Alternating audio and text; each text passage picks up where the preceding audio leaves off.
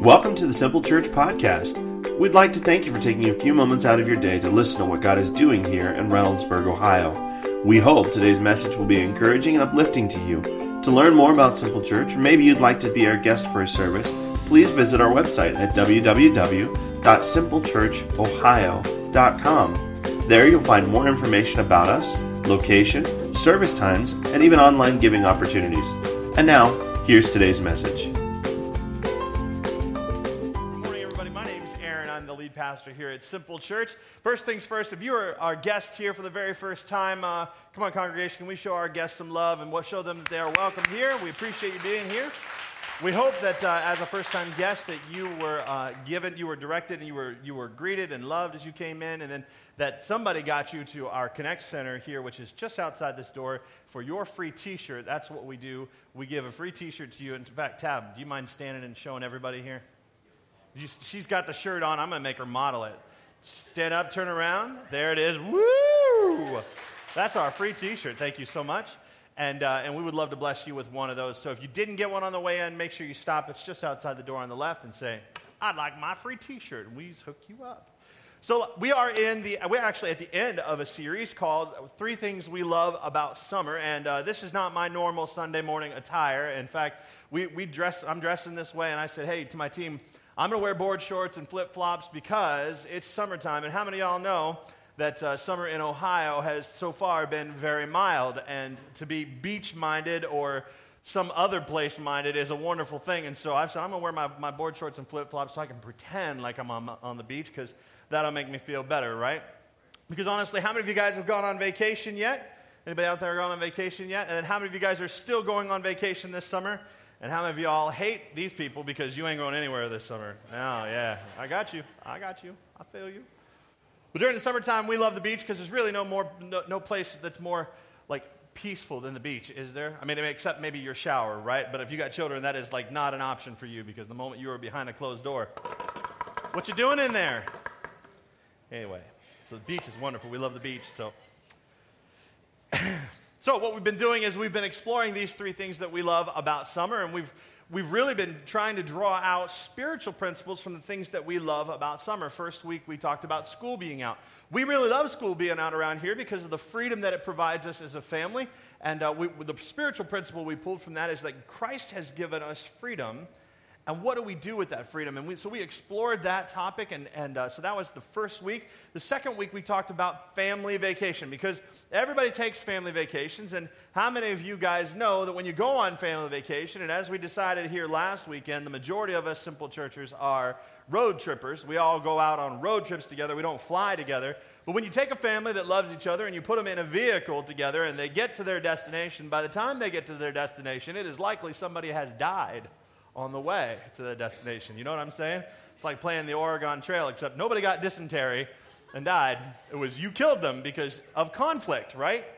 And so we pulled out the spiritual principles of conflict. How do we handle ourselves in conflict is really important. And so we looked at that last week. If you want to listen to any of the messages, you can get our app. Go to your Google Play Store or the App Store, and you can download. Just look for Simple Church Ohio, and that's got all of our messages on there, plus a bunch of information about how to connect with us, all of our events, everything. That'll be a blessing to you, so make sure you get the app. But this week, we're looking at our last favorite thing, and our last favorite thing is the pool. How many of you guys enjoy the pool? Whether you enjoy being in the pool or at the pool, you enjoy it, right? It's like you just want to go out and you want to lay there, you want to get some vitamin D and consume it through your skin. You know what I'm saying? Like that's a good thing. And of course, we haven't had a whole lot of sunshine to do that here, but we enjoy the pool. In fact, growing up, for me, we had a pool. My earliest recollection of where we lived, we had a pool. Now, my parents did. I grew up really conservative Christian background, and we used to go to the public pool, but then they started playing this stuff called rap music and pop music, and my parents were like, oh no, that's no good. Like, they made us sit down and watch a show called Hell's Bells, you know. We understood that secular music was from the devil, and it was horrible, and so I think in an effort to shelter their children, they decided to get a pool in their backyard instead of taking us where the rest of the heathens went. And I don't know if that's true or not, but I'm pretty sure that was one of the deciding factors. And so I always had a pool in my backyard, which was fine for me because, it didn't matter if you liked me or not, I was still the most popular kid on the block. My brother's out here, and he can tell you. It wasn't just me, it was him and my younger brother. We were the most popular kids because we had a pool. And every new location or house we went to, the pool got bigger and bigger. Now, it never got any deeper than 3 foot, which now is like no fun. I get in the water, and it's like, all right, well, this was great, But anyway. So, sorry, I've got all kinds of things going through my head this morning. So many stories, things I could tell you. But we always had a pool growing up. And what I know about being in a pool is that there's 2 kinds of people when it comes to getting in the pool, right? There's the first kind of person, which has been me all my life, is the dive in. Cannonball! Like everybody that is still sitting there freezing, shivering, doing this around the pool, you know what I mean? Because they haven't gone underwater yet. I ruined their lives because I'm a big boy and I jump into the 3-foot pool and everybody is soaked, right? And the waves do not stop for like 10 minutes. But anyway, it's either here or there. There's those kind of people. How many of you guys are the dive-in kind of person when it comes to the pool? All right, mainly guys when you look around this room, all right? Because we're just not really smart. We just do. And so the thing about diving in is as soon as you dive in, you're done. That's it. It doesn't matter if it's cold or not. If you come up out of the water and it's too cold, you can't speak or breathe for the next few minutes. You can't even get help. You're stuck. But the dive-in method is really great because you're in. That's it. There's no work to do there. But how many of you guys are the test it out kind of thing? You put one toe in and you slowly ease your way in. Come on, let me see you out there. All right, there's a few of you. Now, there's some of you now. Now, I've been the dive-in person. I have to admit this year the weather's been so cold here in Ohio that the water has not had a chance to warm up. And I've become oh, no, that's no good, kids. Like I spend all the time getting in my clothes. I'm ready to get in the water. I'm out. I'll see you guys later. And I just sit there and watch them play. And it's just been way too cold. But I'm typically that dive-in kind of guy. And so I have so many great memories that I won't share with you this morning because they have nothing to do with the message, but of being in a pool. But one of the most interesting things I ever saw in a pool was that my parents used the pool for baptisms. And it was just great because this baptism thing, if you don't know what baptism is, it's something that should be part of every Christian's normal experience. And my parents were living proof of that because I'm sure they had got baptized in a church somewhere, but somewhere along the way, we had gotten involved with a church that didn't have a baptismal tank. Because you know what I'm talking about? They used to have them built into the stages, and now a lot of them are just like us. They have horse troughs, and they just kind of lay it out and fill it up when they need to. They don't need to heat it all year round like some of the bigger churches do. I've seen some that are like full-size Olympic pools in the back, you know what I mean? Those are big churches, but they used to have these baptismal tanks. But my parents, they weren't part of that kind of church, so they invited people over, and people got baptized in our pool. And I think it's great, and because I think it's a normal part of the Christian experience, I think we need to talk about it because being honest with you, everybody does it a little different, right? They say different things, the reasons that they do it, what they believe it accomplishes, clear across the board, is really, really different in these different pockets of Christianity. And so today we're going to take a biblical look at what baptism is all about as we segue from the fun topic of the pool to baptism. Here it is. That was the best transition I could offer you. Now, if you've already been baptized, don't check out on me, okay? Because I believe there are things in this message today that will challenge your heart and your life, so stay here with me. You may even be like me, that as I was doing this study, I got so excited about it. In fact, there was something I stumbled on this morning as I was just going over my notes, and my wife came downstairs and she said, "Is this your first time going through this message? Like hearing this?" And I was like, "Dude, babe, you don't understand. Did you see this and that?" And she's just sitting there. She just woke up and she's like, I was so excited about it. See, there may be something in here for you today, I promise you, okay? So hang with me. Now, if you're here today and you need a Bible, we would love to give you a Bible. We believe that God's Word is important for your life. If you would just put your hand in the air, we have a gift for you to give you a Bible, but the verses will also be up on the screen. And we're going to be in Matthew 28 today. Now, these verses, this verse that I'm getting ready to read, this is Jesus. He's getting ready to talk about baptism, but when you read your Bible, they have these, if you have the nicer kind of Bible, I guess I want to say, you'll see that when Jesus speaks, the letters are in red. And in this situation, when you read your Bible, these letters will be in red because this is Jesus talking here, okay? And these are the last words that he has to say to his disciples before he ascends. And Jesus came to earth, he lived, he died a brutal death and rose from the dead, spent 40 days walking with his disciples and doing miracles among them. And then he's like, deuces and duck lips, I'm out. He's like, I got to go so that the Holy Spirit can come and be here with you. And so this is Jesus just before he gives the peace sign and heads up to heaven, okay? It's Matthew 28:19 says, therefore go and make disciples of all nations, baptizing them in the name of the Father and of the Son and of the Holy Spirit. Now these are his last words, and we all know that somebody's last words are usually things that resonate inside of us, right? Especially when they're a command like this. Like, what do I need to do? Well, what did Jesus say last? Did he tell you to do anything else? Go do that thing, right? And so he says, go make disciples. Well, what are disciples? Around here, we understand that disciples, that's kind of a biblical word, but what it really means is apprentice, right? There's a master and apprentice. There is somebody that knows what to do, and you got to learn from them, on-the-job training. This is what we're doing. Jesus is leading us, and we follow him. So we understand what that word disciple means, really apprentice, okay? And so he's telling them, go and make disciples. In other words, go make other people that will follow me, as you have followed me. Go make disciples and baptize them. That's what you do. That's what he's called us to do. And so Jesus says those things, and it's really important because when you think about somebody's last words, like let's just do a test here to see if you remember them. Somebody's last words, let's go with Jack and Rose from the movie Titanic. What was Rose's last words to Jack? I'll never let go, Jack. I'll never let go. And then what does she do? She lets go. There was room on that float. That's all I'm saying.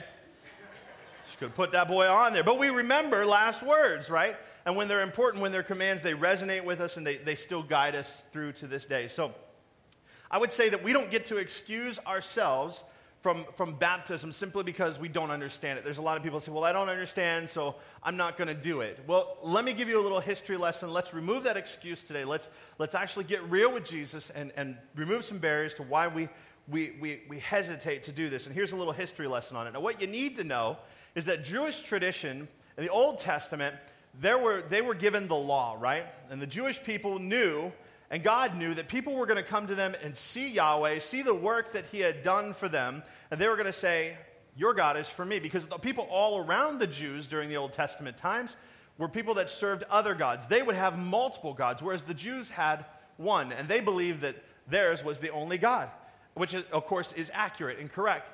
But when people came to them and they would learn of that, they would say, look at what your God has done for you. Look at what he's doing in you and through you and for you, and we want to join that. And so if you were to join, the Jews had a process for this. There was a few things they believed you needed to do according to their law and to their tradition, okay? The very first thing that you needed to do, if you wanted to convert to Judaism, which is what they call that, being a Jew, the first thing you needed to do was something they called circumcision. How many of you are thankful that medical science takes care of that for us today? That is not something you need to do in order to come to Jesus, okay? That's not even on the plate. But that was something they had to do. I can see families going and the women saying, we're in, and the dudes being, we're out, gone. Unless you don't understand what circumcision is, have a conversation with me later. The second thing is, they said that you would need to learn our law. You need to memorize it, you need to understand it, you need to learn it. So that's the second thing they need to do. The third thing, they said, we're going to have a feast. The Jews celebrate everything that God has done in your life, and when you convert, you say, I'm leaving behind everything and I'm going to now follow Yahweh, or follow God, but that's what the Jewish name for God. If they said, if you're going to do that, we want you to have a party, and we want you to invite everybody to come, you're going to have a festival, and if you look all across their history, every time God did anything, there's a feast. That's why they still celebrate Passover to this day, and there's all these different feasts throughout Jewish tradition because they like to party. They're like, hey, we're going to celebrate this. We're going to remember this. We're going to build a monument to it so that we never forget what God has done for us. Next thing they said, there's this ceremony. That was displayed a washing off of the old beliefs, and it stood as a representation of their new association with the Jewish teaching. This was their baptism. The priest would baptize them, wash them with water. The last thing they needed to do was bring a sacrifice, okay? Now, if they did those 5 things, they were welcomed into the flock. They would travel with the Jews, and you always read there was the Jews and other people with them, right? And so these are their converts, and they're going with them, traveling with them, experiencing the blessing of God because they turned from their past or from the other gods and were now following God. Now, fast forward through Old Testament times to New Testament times where Jesus is. This baptism thing has become the normal experience, except that it's not as you and I know it today. They were still baptizing. The priests were baptizing in the temple. And in order to go to the temple, you had to go through many rituals, but that washing with the priest would be the last thing that you had to do. Now, a lot of times to get into the temple, there was a tax that you had to pay. And so if you didn't have the money, you couldn't go. You couldn't demonstrate repentance. You couldn't be a part of what they were doing to be clean. And so there were people that were prohibited from coming because they simply couldn't pay, or they didn't have the money or the livestock to make the sacrifice.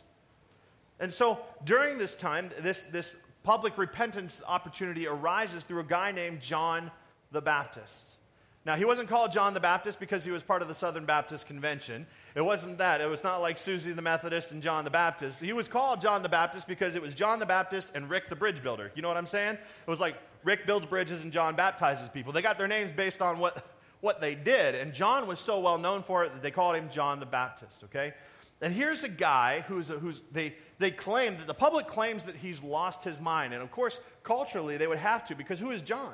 Well, John is the son of Zechariah. Who's Zechariah? Zechariah is one of the priests. So it's likely that John grew up in the priesthood, going to become a priest, because what your dad did is what you did, right? And here, John has separated from the norm. Now he's out and he's baptizing people in the Jordan River. What did John do? John let everybody know, hey, this repentance thing is for everybody, not just for the people who can afford it. And so John is led by the Spirit of God to begin baptizing people. They called him a voice of one crying in the wilderness, because John was out. He was an outcast at this point because of his beliefs and what he felt God was telling him to do. John is living, he's wearing camel's hair and eating locusts and honey. This is how this guy is living, and he's out screaming to people, repent, for the kingdom of God is at hand. Now let me tell you what the Jews of that day, have I lost you guys? Everybody's with me. The Jews of the day, when they say repent, for the kingdom of heaven is near, or is at hand, what they would have known is that a Messiah was coming. They believed that there was a Messiah, a Christ coming who would save them. Of course, they believed it was an earthly kingdom. They believed that there was a military presence that was coming to set them free from Jewish oppression and people that would constantly fight them. And so when they hear John say, repent, he's calling them to turn away from their sin and turn back to God's way. He says, for the kingdom of God is at hand. They would have known, hey, the Messiah is coming. You better get in line. And so John single-handedly paves the way for a revival to happen, a spiritual awakening to happen, because he took baptism. He took that ceremony, that symbolic moment out of the temple and made it available for everybody. He's baptizing the poor and the lowly in the dirty Jordan River. It's incredible. This is what I get excited about. Because here's a guy who's following after Christ, and Jesus shows up on the scene, and now baptism is very common. Everybody understands what baptism represents. And Jesus shows up on the scene, and he comes to John to get baptized. Now, what you need to know is that Jesus and John are cousins. He knows Jesus. And it's not until this moment that Jesus approaches him to get baptized that he understands. He says, behold, the Lamb of God. He says, this is the guy. Hey, I've been baptizing you and telling you to repent, like to turn back to God. But this dude's got some power right here. And Jesus says, John, I need you to baptize me. And John's like, you don't need to be baptized. Because the baptism he was giving was an opportunity to repent, to turn away. And Jesus had never sinned. He says, you don't need to be baptized, cuz. And Jesus insisted. And how many of y'all know when Jesus insists on something, he gets his way, right? And so he insists, and John baptizes him. Why did Jesus do this? Because he wanted to associate himself with the fact that repentance was for everybody. It was free. The last thing in that list of things you needed to do in order to convert was to bring a sacrifice. And Jesus, how many of y'all know when the story gets down the way, Jesus says, I'm that sacrifice. Repentance is for you. It's for everybody. He removed the barriers. And he associated himself with John instead of with somebody in the temple who was baptizing, because it wasn't for everybody there. I get pumped. Get excited. So Jesus walks up, and it says, Matthew 3:1, here's the verses. In those days, John the Baptist came preaching in the desert of Judea and saying, repent, for the kingdom of heaven is near. And verse 13 says, and then Jesus came from Galilee to the Jordan to be baptized by John. So we see biblically there's where it happens. And immediately after Jesus gets baptized, after he publicly aligns himself with what John is preaching, it says in chapter 3:22, it says, after this, Jesus and his disciples went out into the Judean countryside, where he spent some time with them and baptized. So here's Jesus' disciples baptizing other disciples in Judea. So not only does Jesus go and get baptized, but his disciples, his apprentices, his followers, people that look to Jesus for the way, got baptized themselves. And then what do? They turn around and they start baptizing other people. In other words, they were sharing the good news. They were sharing this opportunity of repentance, preaching the same message that John's preaching. Repent, it's time. The kingdom of God is at hand. And so what we see Jesus do, we do. Where he goes, we follow. And baptism is no different. By Jesus' time and thereafter, water baptism was simply a public declaration of a new association. If I could break it down, wicka for you, that simple. That's what baptism is. It's a public declaration of a new association. And so what it means for us theologically is this, and some of the pitfalls we need to avoid, because I know there's some confusion about baptism. I'm going to say some things that may offend you. You ready? Here we go. Ready for offense. There's nothing magical about the water. The water that we baptize you in is not tears that I have cried as I have prayed for this city. And we baptize you in it. We didn't get them from gypsies or from Israel. It came out of a tap. Reynoldsburg City water, baby. That's what I'm talking about. There's nothing magical about the water. In fact, my kids, when we talked about baptism, they said, Dad, when you get baptized, do you go underwater and you see God? And I said, no, that's not what's happening at all. Maybe you all need to wait. We're not ready to baptize you yet. But it opened the conversation. They began to understand what baptism was about, right? So there's nothing magical about the water. The water does not lead you to salvation. Nothing to do there. The second thing is there's nothing special about the person baptizing you. Around Simple Church, we believe that if Jesus' disciples, his followers, were good enough to baptize other people, that you can baptize people too. If you lead people to Christ, it will be one of your greatest honors, I promise you, to baptize them. That's why we let mom and dad baptize their kids. I don't have to be the one to do it. Yes, I'm the pastor of the church, but I'm happy to let someone else baptize them, somebody that would be meaningful to you. And I celebrate that with you, but there is nothing special about me. The same Spirit of God that is on the inside of me dwells on the inside of you. The next thing is, and this is the one that may upset a few of you, there's nothing magical about the words that are said when you're baptized. And before you scream heresy, hear me out. The letters in red before Jesus left said, baptize in the name of the Father, Son, and the Holy Spirit. Peter, in Acts, comes out and says, repent, be baptized in the name of Jesus. So there are two different camps that exist on this subject. Now let me ask you something. Is Peter greater than Jesus? Did he have a greater revelation than Jesus did? I think not. But I'm not even here to argue that. Jesus, when you study it out, when you study out what Peter was saying to repent and be baptized in the name of Jesus, he was simply saying upon the authority of Jesus. That means that when they would have baptized him, they would have said, baptize you in the name of the Father, Son, and the Holy Spirit. Done. But that's where we stand theologically as a church. That's why we do it that way. However, I'm going to take out that magic carpet from underneath you, and there's nothing magical about the words. Because if there were, let me tell you something, I would have a little trepidation. I would be a little concerned about going under the water and trusting the person baptizing me to say the right words. You mean if he doesn't utter the right words when he dunks me under the water and I can't even hear them, I just got to trust that this cat did it right so that when I get to heaven, I'm going to be greeted by God and he's going to say, sorry, that dude mumbled when he got to my name and you don't get to get in. How ridiculous is that? It doesn't have anything to do with that. In fact, salvation is not achieved at the moment of baptism. There's people that will teach you that as well. Salvation happens and occurs at the moment you have faith, that you confess your faith in Christ, not at the moment of baptism. Amen? All right, so if you're still with me, if you're not too offended, let's keep going. Ultimately, that water is not the saving point. We are saved by faith and grace alone. If water baptism were a requirement, if you want to duke it out, let's do it real quick. If water baptism is a requirement for salvation, how do you explain the thief on the cross? Amen. Here's Jesus walking with these guys. There's two thieves that are getting ready to be crucified with him. The whole way up, and even some time getting up on the cross, they are cussing at Jesus, cursing him, telling him, if you are God, you can get yourself down from here. They are making fun of him. But somebody, one of the two thieves, along the way, during some time hanging out with Jesus, has a change of heart. Literally. Has a change of heart and says, I believe that you're the Son of God. Remember me when you get into your kingdom. And Jesus looks at him and says, dude, my hands are tied up right now. I wish I could baptize you, dude. You're going to hell. No, that's not what he said. Why? Because with faith, he had confessed Christ. And Jesus said, today, you will be with me in paradise. Baptism has nothing to do with your salvation.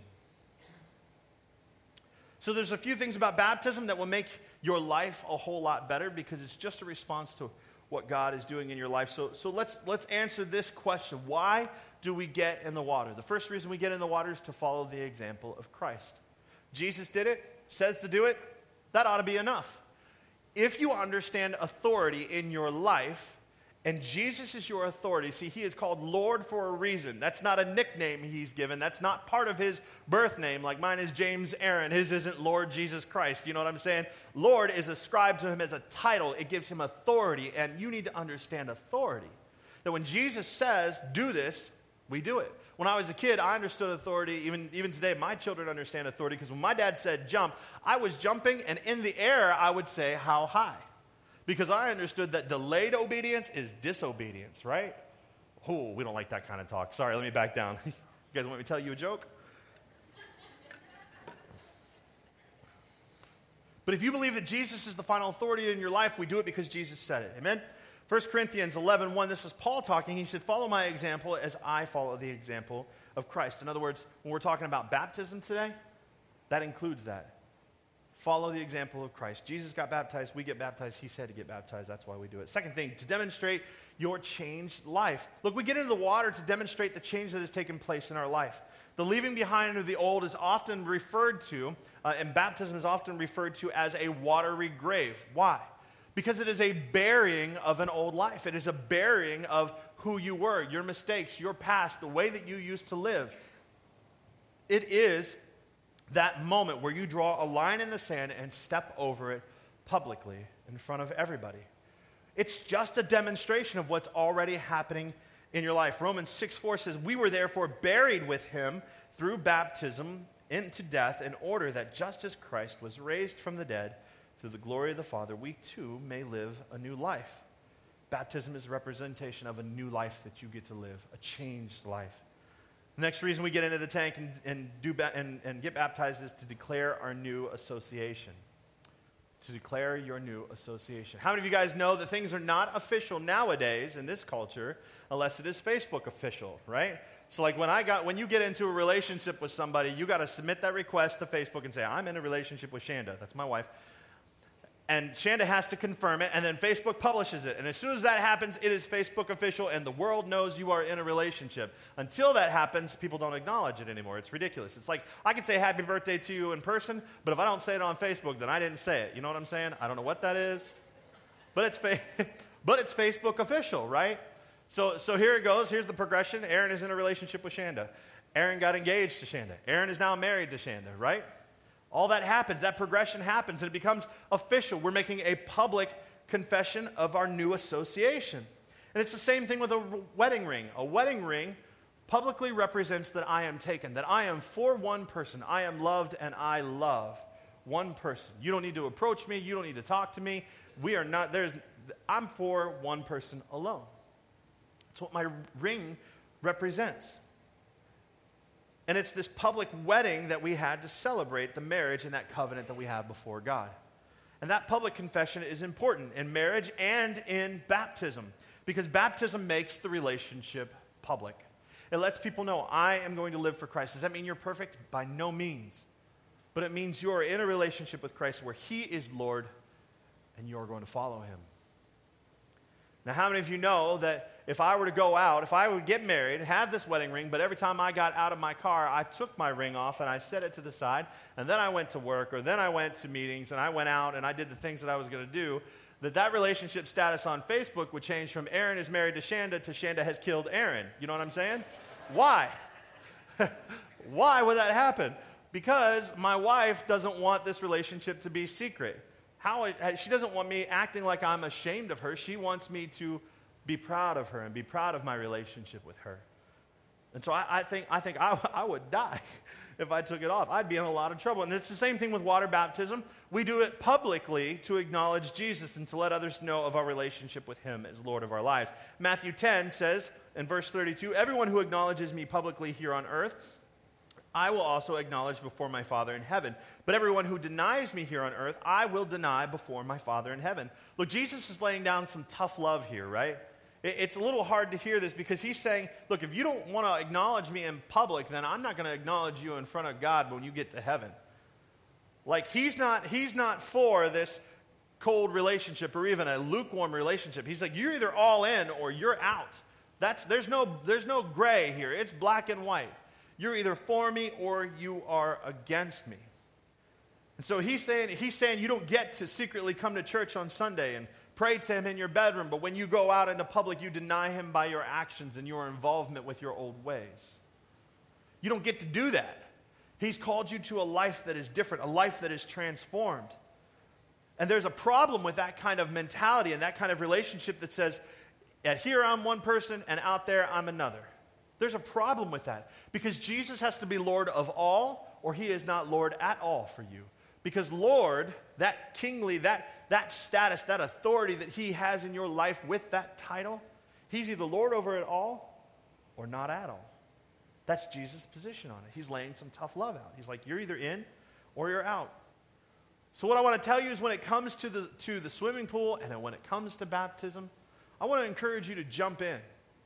To jump in and be fully committed to whatever may come. Because I think that you may need to be that way with your relationship with Christ. I think that it will require that, and that includes following him into baptism. People want to pray the prayer, they want to show up on Sunday, but that's where they stop. When it comes to being a completely submitted follower of Christ in their life, they're like, nah, I'm out. That's a little uncomfortable for me. I don't want it to cost me anything. I don't want to have to serve. I don't want to have to be a part of it all. It makes me a little uncomfortable. You know, if I get baptized, I have to get up in front of a bunch of people, and I don't do well in front of people.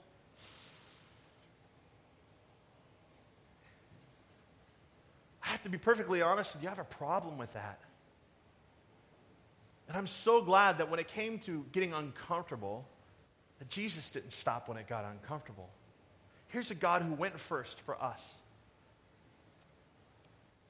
I'm so glad that when it came time to him being in the garden, he didn't go, God, I'm really having a great time with these 12. You know what? This plan is really great, and I know it'll save humanity.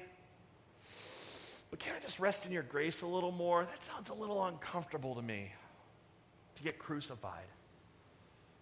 To go through what I've got to go through. You know, the public shaming, the getting spit on, being beaten, having your flesh ripped from your body. That doesn't sound really good. I'm actually out. I think you can come up with another plan. But he didn't do that. Jesus went to the garden and he said, Lord, if you can take this cup from me, if you can do that, this is getting ready to be uncomfortable. I'd rather not do it. But your will be done and not mine. When it comes to being uncomfortable with the commands of God, I think honest prayers like that are expected. Hey, I'm not really a fan of this. But if this is what you got for me, let's go. Let's do it. Dive in. Immediately. Don't test the waters out. I remember baptizing this one guy. He got in the water, and the water was ice cold because they forgot to heat it. We were out at another church that day, and he got in. He sat down. He stood straight back up immediately and was ready to get out of the water. And the pastor friend that I was with said, look, bro, Jesus died for you. You can handle some cold water, so you sit down in there, okay? And he did, and we baptized him. But I think if the Bible told us that, you know, the first thing you need to do whenever you get saved is stand on your head and gargle peanut butter, that we need to figure out a way to do it. You know what I'm being honest with you. Like, we have to figure a way out. How do we be obedient to this? 1 John 2:3 says, we know that we have come to know him if we obey his commands. Look, if you've been saved for a really long time and you haven't followed Jesus in baptism yet, I got to tell you there's probably a relational issue between you and Jesus. If the simplest thing like baptism, you haven't followed him yet, there's an issue. because you haven't submitted to Christ and his lordship in your life. So if you're ready to jump in, let me give you a few tips and I'm closing. If you have made a decision to follow Christ, that is a reason to jump in and to get baptized. Around here, we don't baptize babies. The reason we don't baptize babies, and if you were baptized as an infant, that was probably very meaningful for you and your family, and we celebrate that with you. However, infant baptism, an infant cannot make a decision to follow Christ. We believe that the decision to follow Christ will lead you to baptism. But you have to decide to do that. Around here, we dedicate babies, but even baby dedication is really not for the babies. It is for the parents who decide, we will follow Christ and we will honor God's ways and we will teach this child. That's for the parents. Baby dedication is not for the child because people think that if you were baptized as an infant, you can live your life any way that you want to and still go to heaven. And it's simply not true. You can't find that anywhere in the Bible. A decision for Christ has to be made. Acts 2:41 says, those who accepted his message were baptized. The second thing is if you're getting ready to get in the tank, let me tell you something. Do it as soon as possible. There's a story of Philip. He's one of the disciples in Acts, and he meets this guy that is a eunuch, and that's an important guy. And the verse goes like this. It says, then Philip began with the very passage of Scripture and told him the good news about Jesus. As they traveled along the road, they came to some water, and the eunuch said, look, here is water. Why shouldn't I be baptized? And he gave orders to stop the chariot. Then both Philip and the eunuch went down into the water, and Philip baptized him. Look, I think this is the kind of approach we need to live our lives with Christ. What's the delay? What's the holdup? Here's water. Let's do it. What's keeping you from moving forward? What's holding you back? If you're ready to do it, next Sunday we're doing Baptism Sundays. That means after second service, if you have not been baptized yet, or maybe if you were baptized as a kid and you walked away from Christ and you want to draw that line in the sand again, I did that as an adult. Next Sunday after second service, bring a change of clothes and a towel. No white t-shirts, please. It's a different kind of thing. We will baptize you after. I just have to say it. I say it to everybody. Because if I didn't, well, you didn't tell me. And all of a sudden we can't film the baptism anymore. So that is a gift you will love forever. If you just don't wear a white t-shirt, we'll be fine. All right, but if you're ready to do that next Sunday, and also we'd ask you, take out your connection card, mark that. Say, hey, I'm getting baptized, and I'm going to join you guys next Sunday. The last thing I'm going to tell you to do is, a lot of you are listening to this baptism thing, and you're going to call me up and you're going to say, Aaron, I really don't do well in front of the crowds. Can we get baptized like in my tub at my house with just me and you? But look, baptism needs to be public. It's public for a reason. You are publicly acknowledging Christ this way. And when you do it in public, you offer an opportunity for you to invite your friends and family to come and be a part of it. You say, why would I do that? Well, we talk about this all the time. Matthew 5:14, let your light shine before men that they may see your good deeds and praise your Father in heaven. Wouldn't you want to demonstrate a life that has changed, whether they understand it or not? Whether they have ever been to church or not, or whether they go to another church or not, wouldn't you want them to come and to celebrate that with you? You need to do it publicly. Invite them. Let's celebrate together next Sunday. Let's pack this place out. Let's baptize more people than we've ever baptized. In fact, let's be here till like 2 or 3 o'clock in the afternoon because we got lines of them. You know what I'm saying? Some of you are like, nope, I'm out. Oh, that's that uncomfortable thing. I promise you, if we've got that many people, I will order pizza and we will dive into the pizza and the baptism tank. Amen? Maybe one after the other. I'm not sure. But if you've never experienced baptism, you maybe even have never seen it around here, we have a video that I'm going to play, and then I'm going to close the message. I'm going to close the service today. But I want you to see this, and I invite you to join us next Sunday.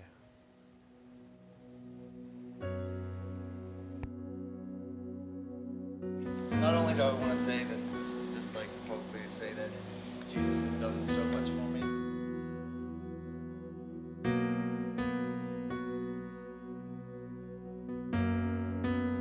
Also to say thank you so much to Simple Church. You have opened our hearts more than we know.